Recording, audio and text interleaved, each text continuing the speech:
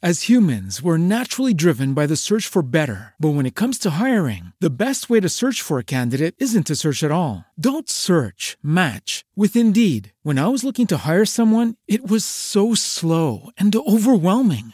I wish I had used Indeed. If you need to hire, you need Indeed. Indeed is your matching and hiring platform with over 350 million global monthly visitors, according to Indeed data, and a matching engine that helps you find quality candidates fast. Ditch the busy work. Use Indeed for scheduling, screening, and messaging so you can connect with candidates faster. And Indeed doesn't just help you hire faster. 93% of employers agree Indeed delivers the highest quality matches compared to other job sites, according to a recent Indeed survey. And listeners of this show will get a $75 sponsored job credit to get your jobs more visibility at Indeed.com/podcast. That's Indeed.com/podcast. Terms and conditions apply.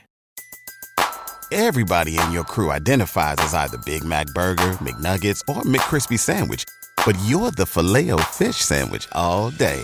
That crispy fish, that savory tartar sauce, that melty cheese, that pillowy bun. Yeah, you get it. Every time. And if you love the Filet-O-Fish, right now you can catch two of the classics you love for just $6. Limited time only. Price and participation may vary. Cannot be combined with any other offer. Single item at regular price. Ba-da-ba-ba-ba.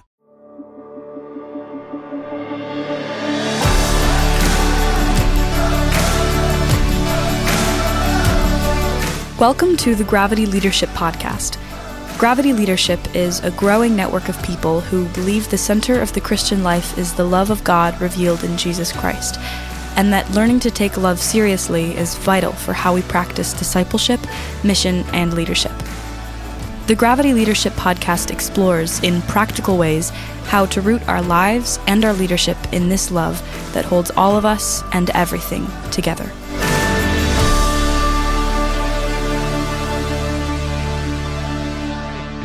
Hey, everybody. Welcome to the Gravity Leadership Podcast. I'm your host today, Ben Sternke, and I'm here with my co-host, Matt Tebbe. How are you today, Matt? Better than I average. deserve? Better than average. Better than average. Very good. Now, is that better than average for all humans or better than average for you? Better than my average, which is exceedingly below average, I think. That's part of the right. of the Enneagram 4. Yeah, you wouldn't be on brand as an Enneagram 4 if you were not No. a little bit below average. Yeah. No. Because it's not, I got this, so I get these Enneagram Insight little email things. Do you get these? I used to until I decided to declare war on Enneagram 4 updates. Right. They were I don't just a want to little- learn any more about myself. Yeah. Yes, sometimes they can be a little annoying. But one of the things I do, I'm a bit of a nerd about it, and so I actually I have 4 different email addresses that I use for various things in my life. I've got a personal, there's one for Gravity, one for the church, one for and so I use those 4 email addresses to subscribe to 2 different Enneagram types. So I get the Enneagram Insight for 8 types. The only one I'm missing is the 5. So anyway, so I see all of them. And I remember there was one a few days ago that was talking about the hidden, something like the hidden childhood message, or that each Enneagram type sort of believes. And so in our parlance, it would be bad news, right? So what's the lie that sort of runs my life underneath the surface of my life that I don't realize? So anyway, so every type has this lie, that is kind of operating in it. They call it a hidden childhood message or something like that. Yes. And I remember the one, when you were talking, I remembered the one for the 4, because the one for the 4 was something like, it's not okay to be too, it's not okay to be too okay, or to be too healthy, or too once life is life is pretty good. No, that's not okay at all. Yep. So anyway, Yep. I thought I remember spending minutes on that calculation as a kid.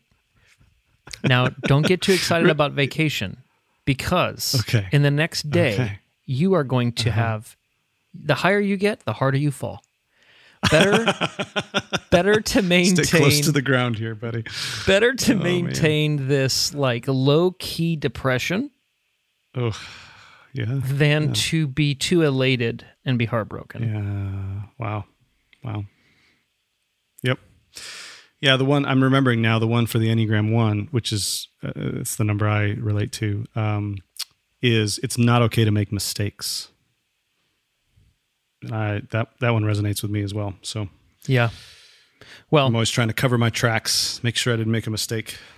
Maybe maybe one of the we've been recording here for 3 or 4 minutes now, and you have only made 3 mistakes, Ben.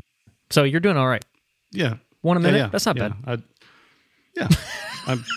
I'm now in my mind. I'm like, what? Wow, did I make a mistake? Which Sorry, one? dude. That is a. Yeah. I like to tweak people like that. Me. You have not made any mistakes that I'm aware of.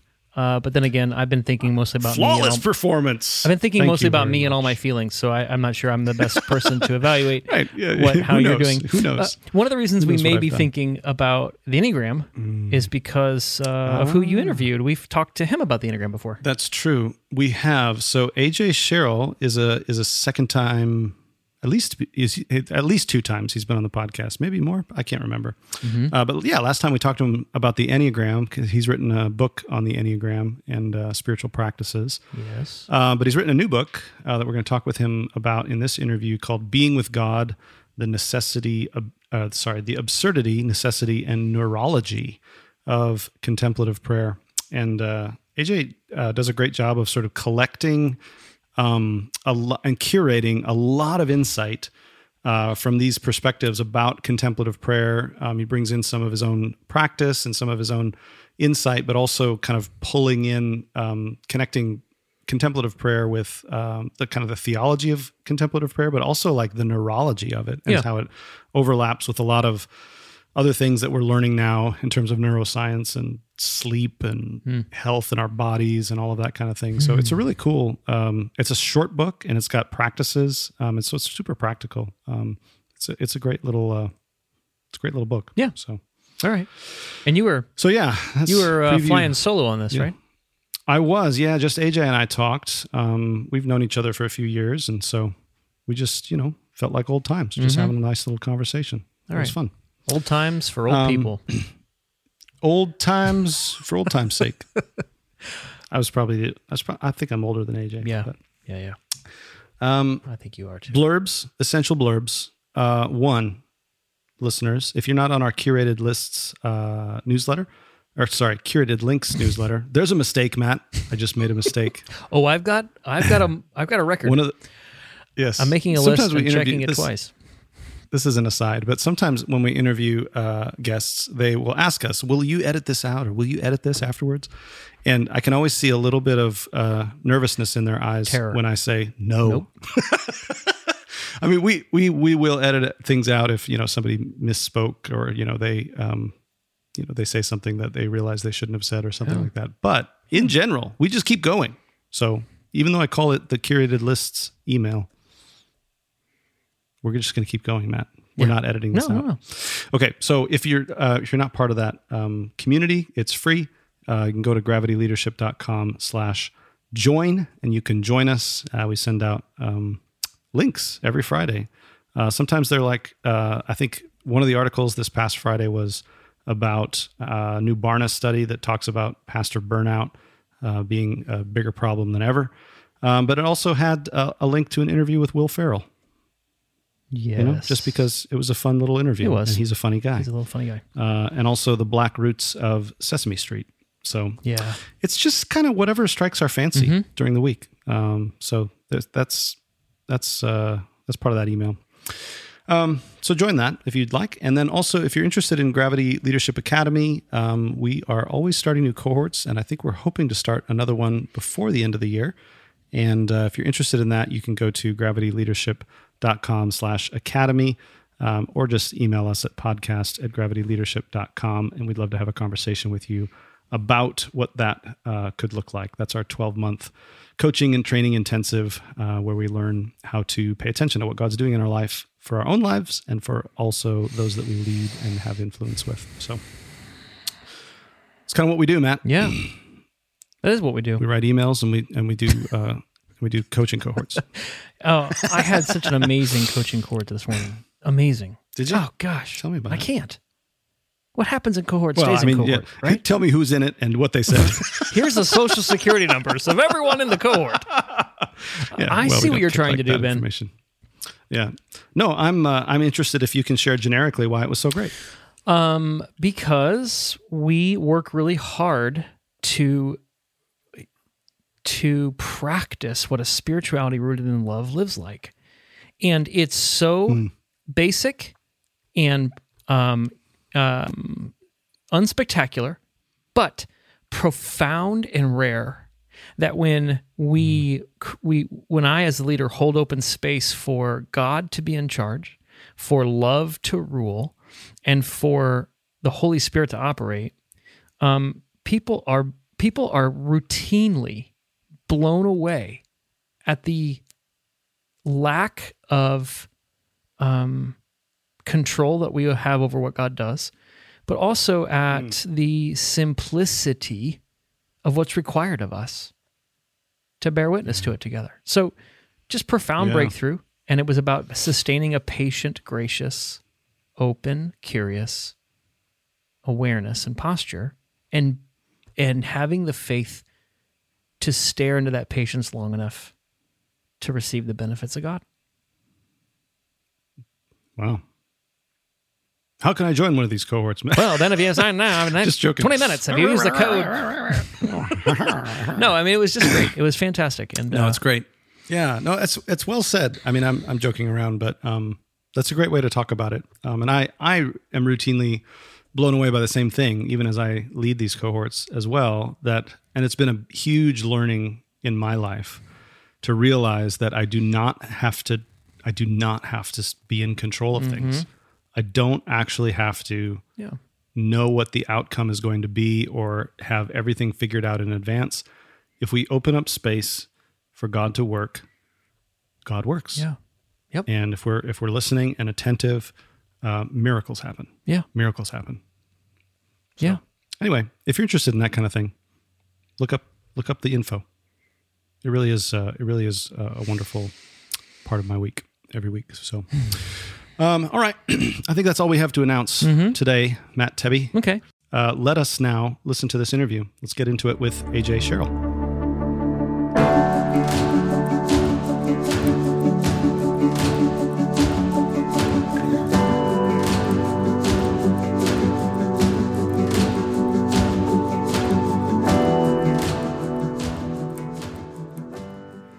AJ Sherrill, welcome back to the Gravity Leadership Podcast. Good to see you, Ben. Always great to be in conversation with you. Yes. I think we had you on last time to talk about the Enneagram. Is that right? We did. Yeah, I think we've done that a couple times. Age ago. I know, right. A couple times. Wow. So you're like a veteran of this podcast. He's like another co-host. It's fine. Basically, he's another co-host. I'm looking for, a fourth job. So yeah. Well, aren't we all? All right. Well, there's applications if you'd like to be our fourth co-host. Friends, if you don't know, AJ has been a pastor for over 20 years, and he's now pastoring St. Peter's Church in Mount Pleasant, South Carolina. He's an adjunct professor at Fuller who teaches on preaching and the Enneagram, leads workshops on the Enneagram. And as we've just mentioned, was on our podcast before about that. But today we're going to be talking about your new book, AJ, which is called Being with God, The Absurdity, Necessity, and Neurology of Contemplative Prayer. So that's the book. Recently published by Brazos, looks like, or Baker Books. First of all, what else should we know about you, AJ, before we get into this? Besides what's in your bio that I just read. That's a pretty good sum. I'm good to go with that.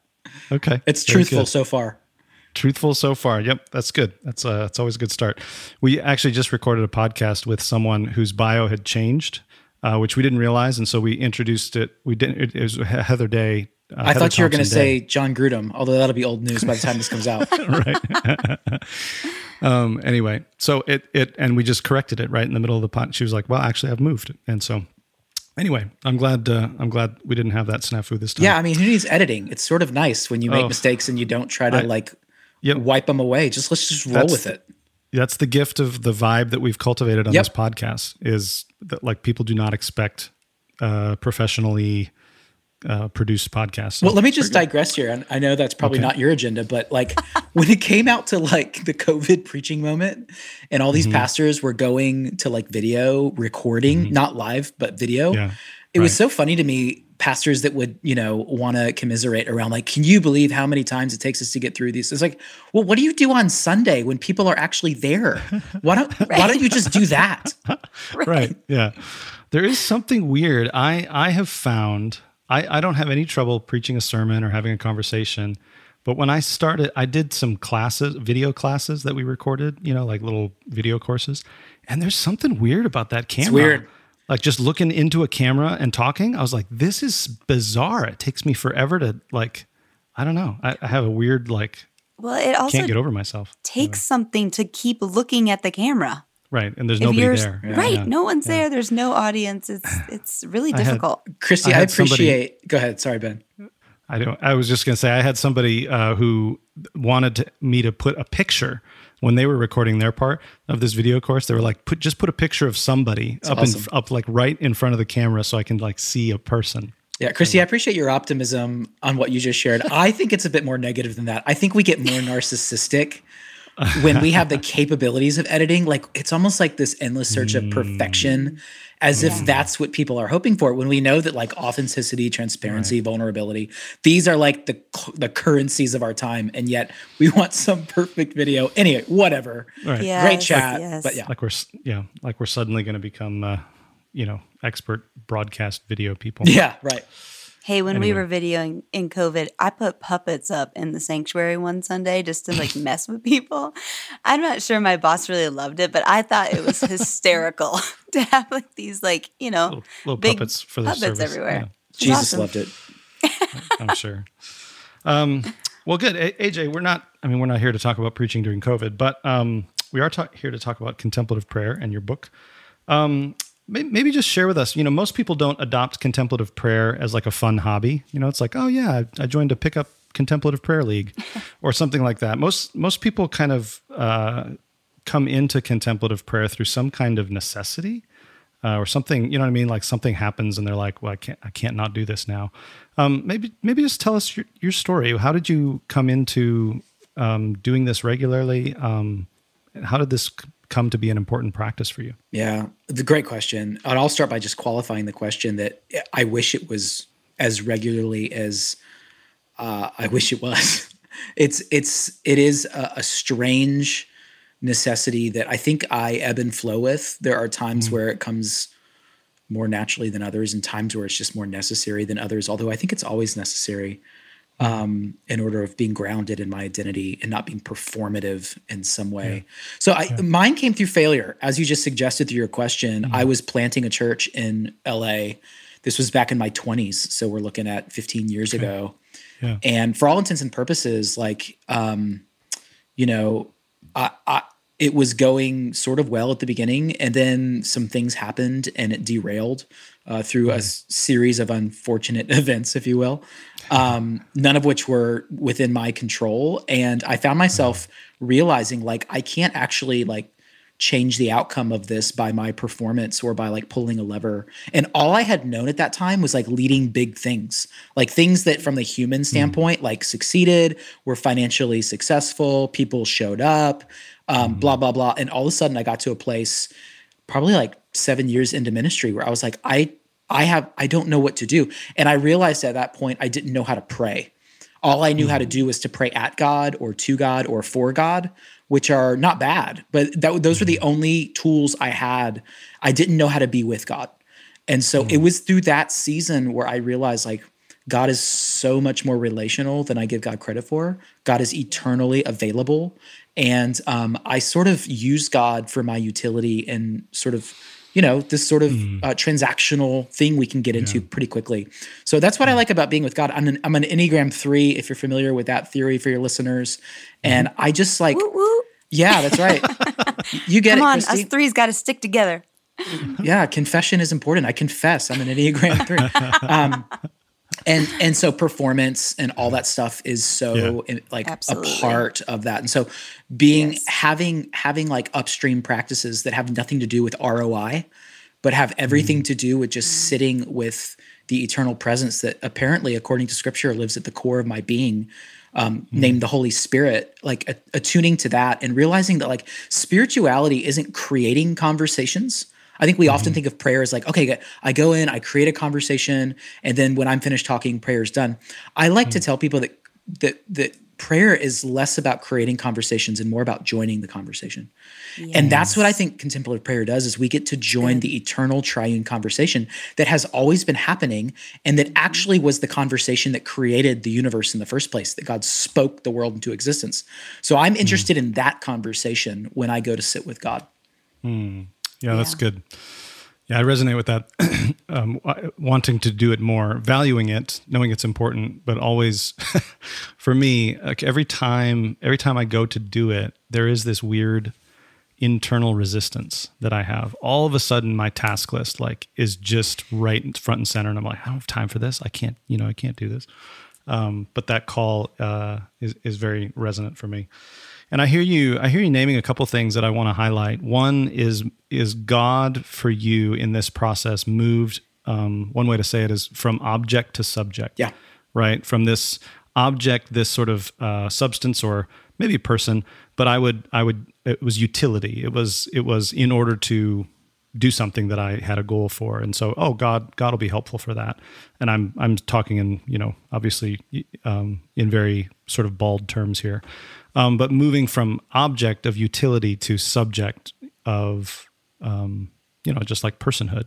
I'm kind of moving from object to subject.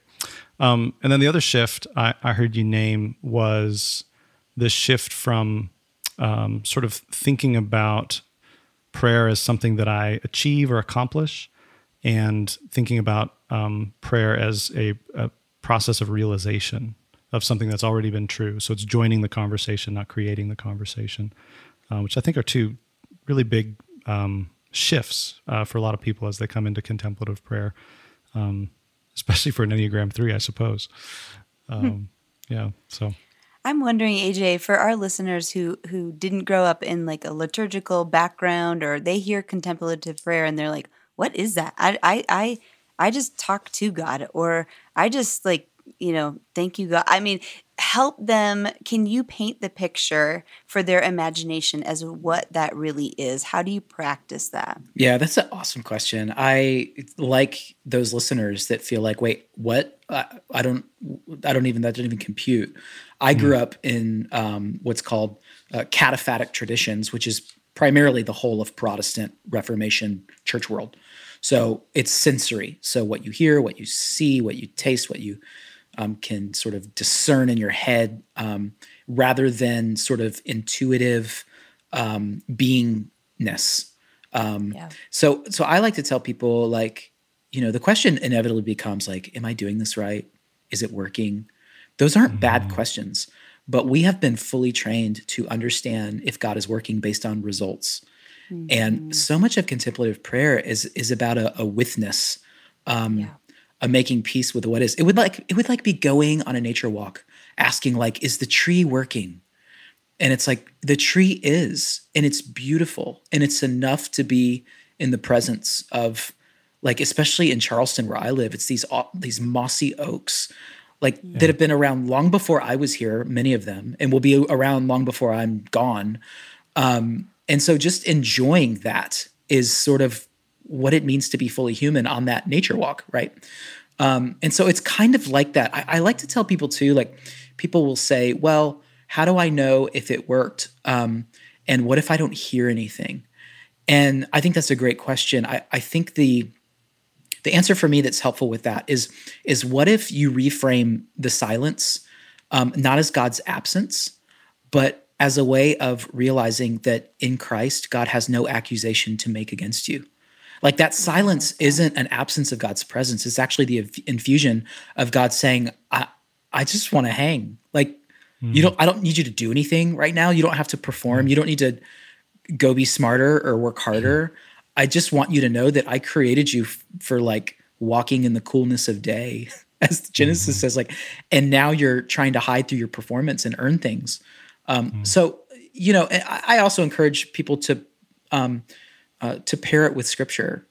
or to pair it with walking, or to pair it with service even. Like the monks would have this ora and labora, prayer and work. They would find these sort of tasks such as gardening, such as things that didn't take a lot of like mental calculation, and they would integrate their prayer life and their prayer word into those tasks so that it's not like there's a category for praying and there's a category for the rest of life. How do we integrate that into daily life? So that's the first place I think some of this journey begins. Yeah, that's good. Some listeners who might be listening to this, they might be thinking, this sounds really similar to mindfulness, which is kind of a hot topic nowadays, and a lot of psychologists and people recommend mindfulness, and there's different techniques. How would, I know you addressed this in the book, like how is contemplative prayer for you similar to mindfulness, and how is it distinct from mindfulness? Yeah. How would you delineate those? I love that. So like one of those first chapters, it's called Weird, where I think it's important that we celebrate that the mindfulness movement has gained some traction. I think it makes some Christians kind of freaked out because, wait, are we talking about like Buddhism here? Or is this sort of Eastern spirituality? And how do we discern the difference? Mindfulness is a beautiful aim to empty your mind, which we need to sort of do because of all the junk and clutter. But contemplation aims to fill our minds. So like the way I like to talk about it is mindfulness might be like one side of the whole coin. So like it's a beautiful thing to grow in detachment to all of these things that the ego seeks in order to sort of create an identity. So we have to detach from those things, but that's only half the way, to use a sports metaphor, down the field. The other part of that is that the beautiful thing about Christianity, which is different than Buddhism, we're not talking about the same things here, although there are things about Buddhism I can appreciate. The full thing for Buddhists would be to simply detach. Whereas through passages like John 15, it seems very clear that we're all called to reattach, not just detach from illusion, but reattach to ultimate meaning.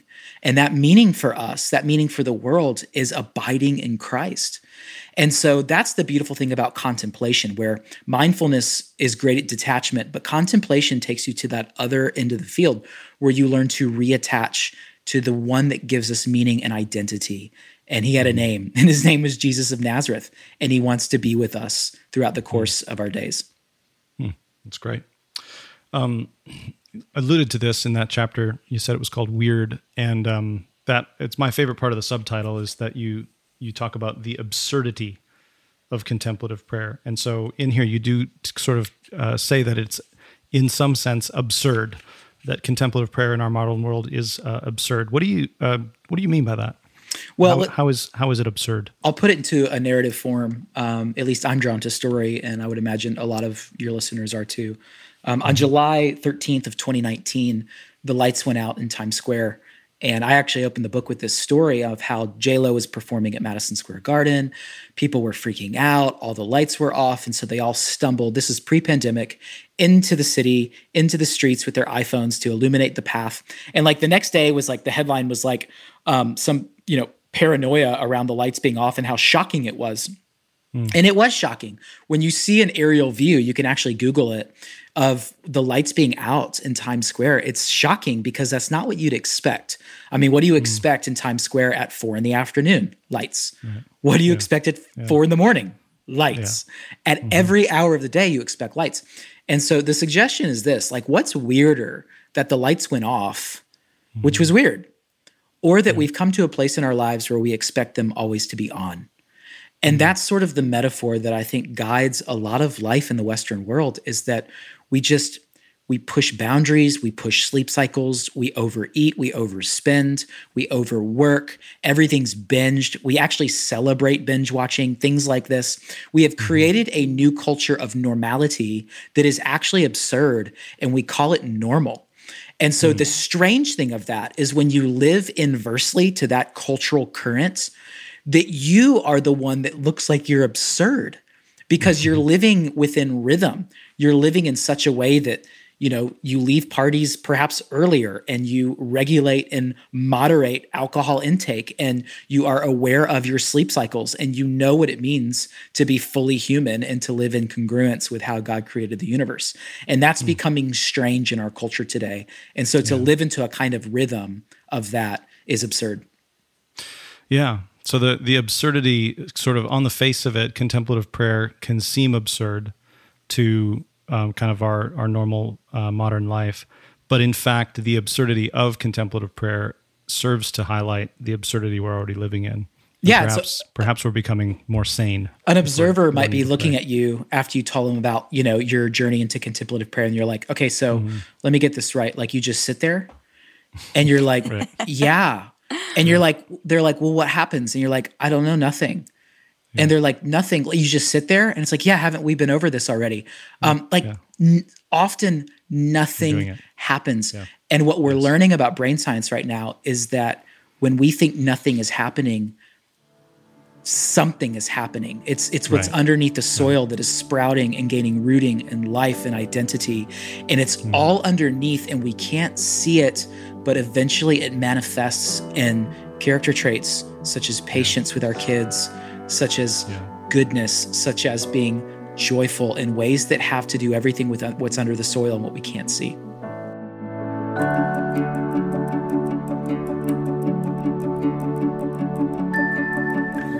This podcast is brought to you by Gravity Leadership Academy, our 10-month online training intensive for Christian leaders who want to root their life and leadership in God's love and bring lasting transformation to their culture.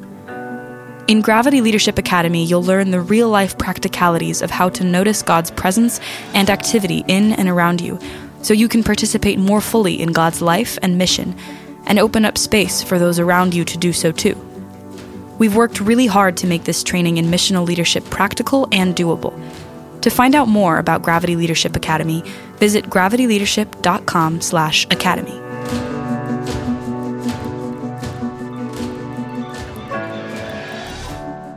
One thing about contemplative prayer that I like how you're saying that it's something is happening, even if we don't notice it happening. And I think that's we would like to measure and notice, and we want to be able to directly link my effort with my results, right? That's a very modern kind of thing that we, you know what I mean? Like, well, if I put in this much effort, here's my return on investment. You mentioned this earlier. But contemplative prayer, it does achieve results at a certain point, but I always think about it more in terms of a garden. Like, I'm always amazed maybe this is just me, but I'm always amazed at my garden every spring.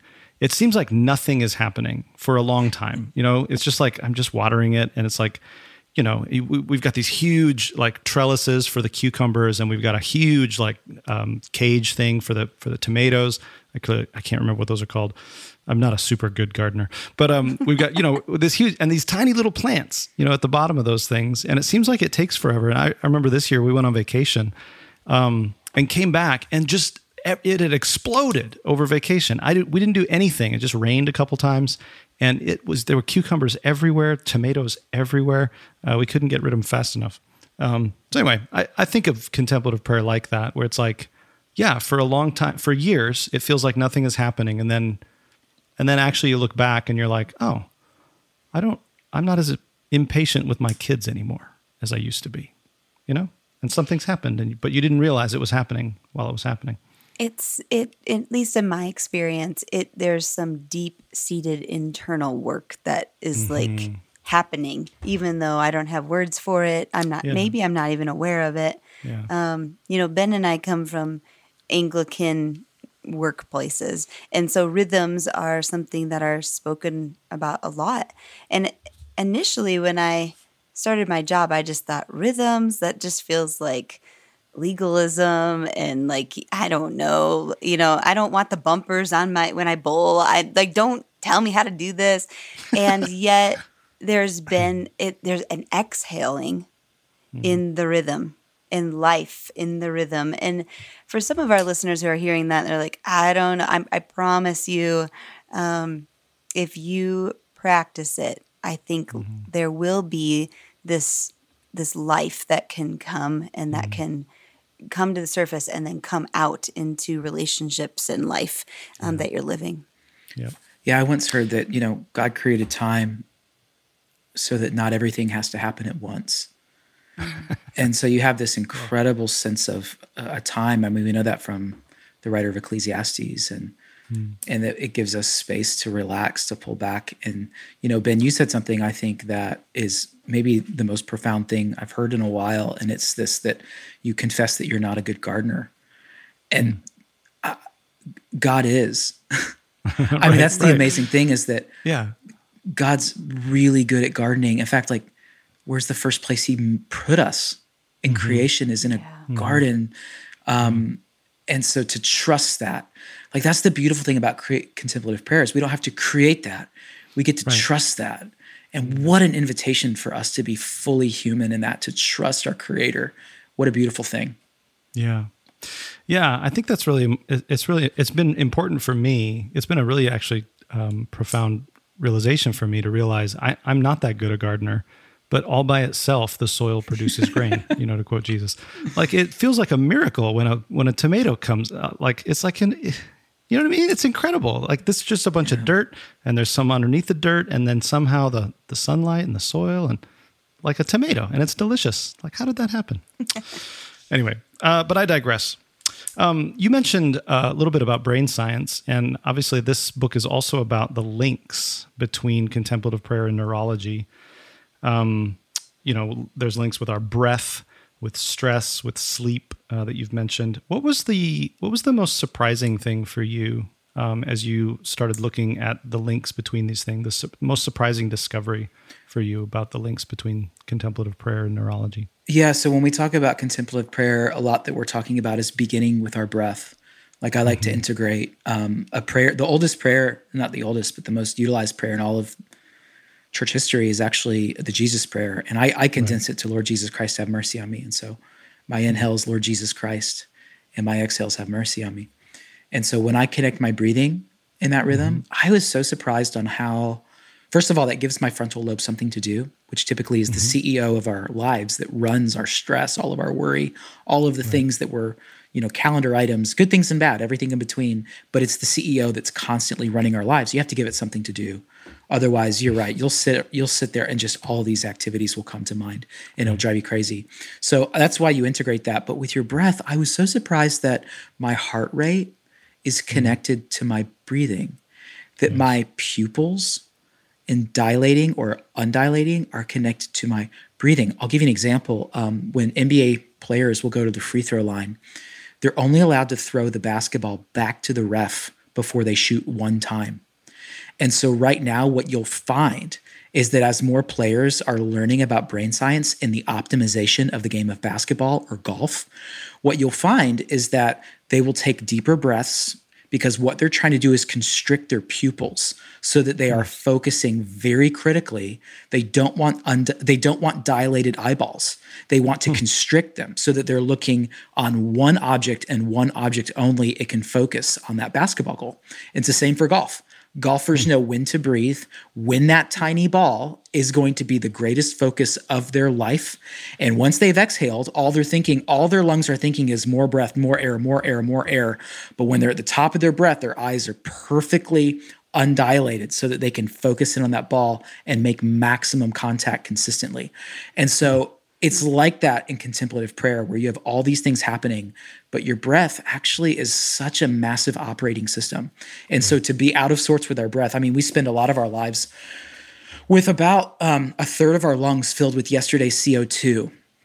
Now that's poisonous. So you can imagine what kind of consequence that has on our bodies long term when you fast forward the years. So, we sit hunched over desks, breathing shallowly. We don't take deep breaths anymore. That's why things like Pilates, yoga, these practices help get rid of all this carbon dioxide in us and just inhale and exhale, right? And stretch. So these things are like super basic, but we're finding that all this stuff is integrated. Like, there's nothing that's untethered from everything else. And so to live really well, I think, is to become really aware of that. We're bodily. We're not just cerebral, brains on a stick. So all of it's integrated. Yeah. I think that's it was a surprise to me too, when I first started thinking about practicing really contemplative prayer, how embodied practice it was. Because I think in my head I had this image of it's like leaving your body, or like ignoring your body. It's just this spiritual thing, but it's so embodied. It actually is a return to my body, because again, like I'm doing really simple things. I'm breathing. I'm repeating this phrase. I'm sitting in a chair, or I'm using a kneeling bench. And so I'm very aware of my body. I'm not just laying, for me anyway, I can't just lay down. I need to practice some form of alertness with my body. So I either have to sit in a chair, or I use a kneeling bench or something like that. But that, I was surprised at how embodied it was. And these links they're all really fun. Do you have a breath prayer that is more common in your practice? I mean, mine's that AJ? Mine's Jesus prayer. Ben, go ahead. Yeah, that's mine too. I just, I read the contemplatives. They all say that's the traditional one, and I'm like, I want to do the right one. So I'm an Enneagram 1. Comes from the Russians. So, the Russians bring it up. Yes. But yeah, so I do. Mine's a more traditional one, but I like to slow my breath down even more. So my inhale and my exhale are the same, and so I do, Lord Jesus Christ, Son of God, have mercy on me. And then I exhale, Lord Jesus Christ, Son of God, have mercy on me. So I end up, what that does is it slows my breath down quite a bit. But it also, it forces me into like a deeper breath practice as well. So, but people can use all kinds of stuff, Yeah. I've heard like writers like Martin Laird. I don't know if you know him, AJ. But he recommends that you don't like play around with your word, like just pick one and stick with it, because he said like it's not actually that important. You're just, again, giving your frontal lobe something to do. So yeah, this stuff is fascinating for me. What, Christy, you mentioned liturgical prayer, and we all actually AJ's a part of an Anglican church as well, Christy. I don't know if you knew that, but. We all come from these liturgical traditions, and sometimes I've seen contemplative prayer sort of pitted against set forms of prayer, right? So contemplative prayer is sitting and doing nothing, and then set forms of prayer is doing something, right? We're saying these specific words in this specific order right now, all together, that kind of thing. And but you, in this book, you want to hold them together, and you mentioned earlier cataphatic prayer. And then, in the book you talk about apophatic prayer, but maybe just talk a bit about why these two kinds of prayer are good to hold together rather than like picking the one that you like best. I think as Christians, we need to be more aware of streams in the first place. Chances are, if you grew up in the church, you were thoroughly baptized into a stream, and we're pretty unaware that other streams existed. And if you were, then maybe they were suspicious, right? I think we all have, whoever those denominations are, right? It's one of the things I appreciate about, Ben, where you and I sort of live in the Anglican world in our diocese called C4SO, is that we're constantly trying to bring what is ostensibly separate into creative tension. And so like we would say like charismatic and contemplative, let's go to the far end. We'll come back to liturgy, but what I like to tell charismatics is that they are so much more like contemplatives than they realize. Yeah. And I'll say the same thing to contemplatives. I'll say, oh my goodness, you are so charismatic. And they'll be like, oh, what? Are you serious? Mm-hmm. Because when you think about, let's take something as simple as, or as, as controversial as glossolalia or speaking in tongues, right? Mm-hmm. What are we doing when we're speaking in tongues? Well, we are stunting the frontal lobe, and we're giving that something to do so the Holy Spirit can have freedom to override our cerebral reason processes that often want to exclude the Holy Spirit from coming into certain parts of our lives in the world. And we are allowing the Spirit to minister to us.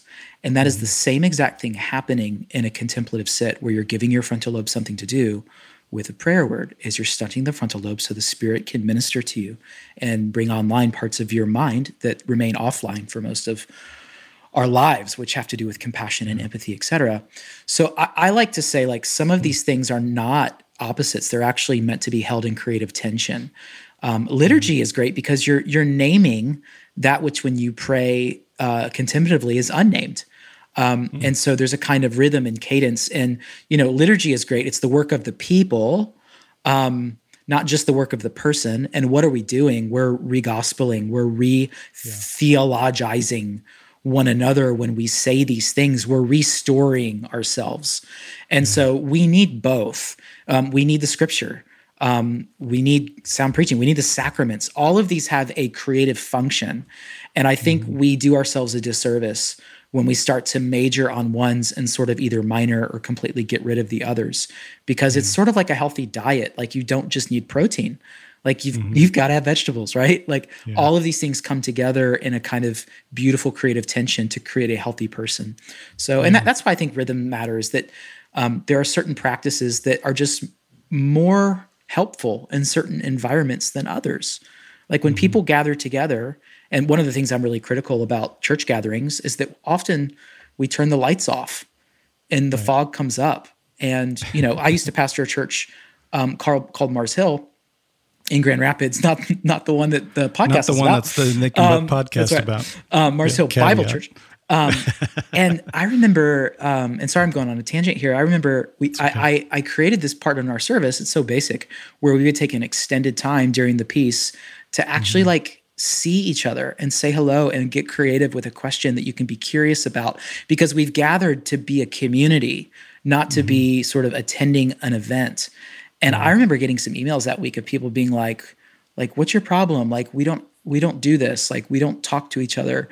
And it was like, this is a format. When we come together, we've got to be forced in all the best ways to realize that we're a people. We're not a stage with a person. And it's the same, like we need certain environments are created for certain things to optimize. And so the church needs liturgy to restory together. We also need rhythms of silence and solitude and ministry. Henri Nouwen would say it like this, and here's the most challenging part for your listener, I would say, to not miss this part. Henri would say community, it was solitude, community, and ministry. That this was the rhythm he saw Jesus in constantly in the Gospels, that Jesus would begin the day in solitude, he would then move into community with his disciples, and then they would minister to the world. Now, I don't really care what time of the day that happens in my life, but I do think over the arc of my week, I'm asking the Lord, did I have appropriate times of solitude where I both learned of you and I sat with you? Do I have appropriate times of community where I'm actually involved in the lives of people and they with me? And do I have appropriate measures of ministry? I know people that have done ministry for years and haven't prayed in a decade, right? I know people who love community but can't stand to be alone. I know people that love to be alone, but they don't have anyone they're pursuing for accountability and spiritual friendship. All of these things exist together. And so to bring all these things together, I think is a fuller picture of the kingdom of God. Yeah. Absolutely. Yeah, that's really well said. I appreciate, I've never really thought about speaking in tongues as like an extended prayer word, but I mean, that's really interesting. It's really good. And I also appreciated the connection. I just want to highlight this, but I think oftentimes, even when we talk about liturgy, we're still thinking individualistically so often. Is like, is it important for me to say these words right now? But I appreciated your connection to community, because a lot of what's happening in a church service where everybody is speaking the same thing together, and we're not just watching a stage or the music is so loud that we can't actually hear anybody else singing, you know, we can just hear the people who have microphones. Like what's happening in a liturgical service like that then is that it's not just that I'm saying some words that are helpful for me to say, but I'm hearing some words, right? I'm hearing other people speak to me, the same words that I'm speaking to them. And so I appreciated that connection there to community and liturgy. It's really good. I don't know if I've ever thought about it like that before. You know, you said that, Ben, it made me think last Sunday at church, you know, we go up forward for Eucharist, for communion, and the person serving says, the body of Christ broken for you. And those words spoken to me make me tear up almost every week. It is like, I need to hear that. My heart needs to hear that. And so, absolutely. We need to say it, but we also need to hear each other. It does something to our souls. Yeah. And it's not, I mean, we talk about one of our practices that we train people in is proclaiming good news. And so that doesn't just happen in a service, but that's an example of it, Christy, proclaiming good news. Yeah. That's not information you forgot, right? Oh, that's right. It's the body of Christ. Right. You know, like it's not information you forgot, but there's something that happens when the gospel is proclaimed to you, when that good news is proclaimed. Or how about this way? It's not information you did not know, but for me, it is information I've forgotten somewhere along the way, right? That I have to be re-invited into. Yeah. And that's the beauty of the church calendar, of going through this same story over and over, because you can never step into the same river twice, as it's said. Like we're not the same people we were last year. And so this story, though I've heard it before, it hits me in new ways and nuances and angles, and it develops me in new ways that I wasn't ready for last year, but I am today. Right. Yeah. It's really good. Well, one of the things I appreciate about your book, AJ, is that you end each chapter with a practice. And these are really simple contemplative practices that sort of are very practical ways into contemplative prayer. So besides getting this book and walking through these practices, just give our listeners maybe something they could do by the end of today that would be just a one step into a more contemplative life. Yeah, I think what's important is that we imagine ourselves doing this. So do you have a place in your home, or for me, I have a porch swing that is really spiritual for me. Like when I sit there, I make up that I'm sitting to do really important things in this particular, well, it's a rocking chair. Or is it a trail that is just sacred for you, where you just reconnect with your soul and with the Creator? And so that would be the first step, is to get really clear about where might I find myself, where it feels thin. And what I mean by thin is that the kingdom of heaven and earth seem to be more available there than anywhere else in my life. So where is that for you? And then is there a time of day that, for me, I know that my cortisol levels are highest when I first get up, because I've just woken up from sleep and I have my French press coffee, which is really important to me. Particularly from Madcap, Grand Rapids, little pitch there for Madcap. I order 5-pound bags, have it shipped, free delivery. And so it's that swing with my coffee. When I first get up, it's not my phone, it's not social media, it's not my email. Although those things are constantly, I have days where I fail in that battle miserably, and that's okay. It's grace. So find a place, find a time, and learn to simply be with God. Have a time in your regular reading patterns, your rather scriptural diet, where you sort of have heard God's word and you can just sit in the presence. Yeah, it's good. Very good. AJ, how can people connect with you if they'd like to reach out maybe and hear more? Yeah, I'm on social media, Instagram and Twitter. You can just look up my name. Also, ajsherrill.org. I have an email on there if you want to interact and have a more thorough conversation. Love to do that. I'm a pastor by heart, so people matter, and so engagement I really love to do. Okay. Well, very good. Again, the book is Being with God, The Absurdity, Necessity, and Neurology of Contemplative Prayer. We'll put a link to that and all those social medias and such in the show notes. AJ, thanks again for being with us. Yeah, thank you. Grace to you, Christy. Grace to you, Ben. Bye-bye.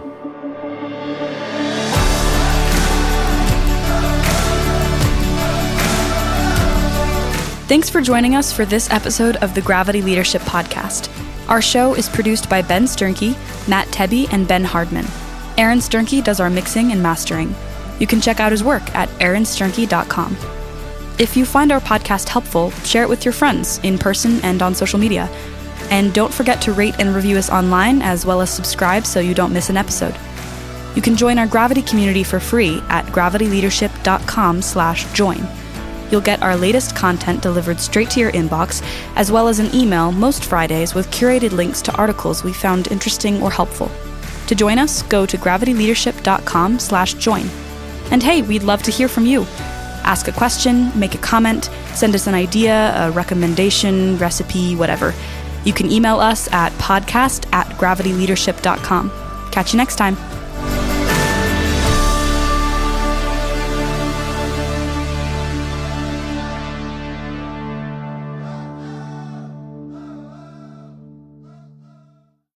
As humans, we're naturally driven by the search for better. But when it comes to hiring, the best way to search for a candidate isn't to search at all. Don't search, match with Indeed. When I was looking to hire someone, it was so slow and overwhelming.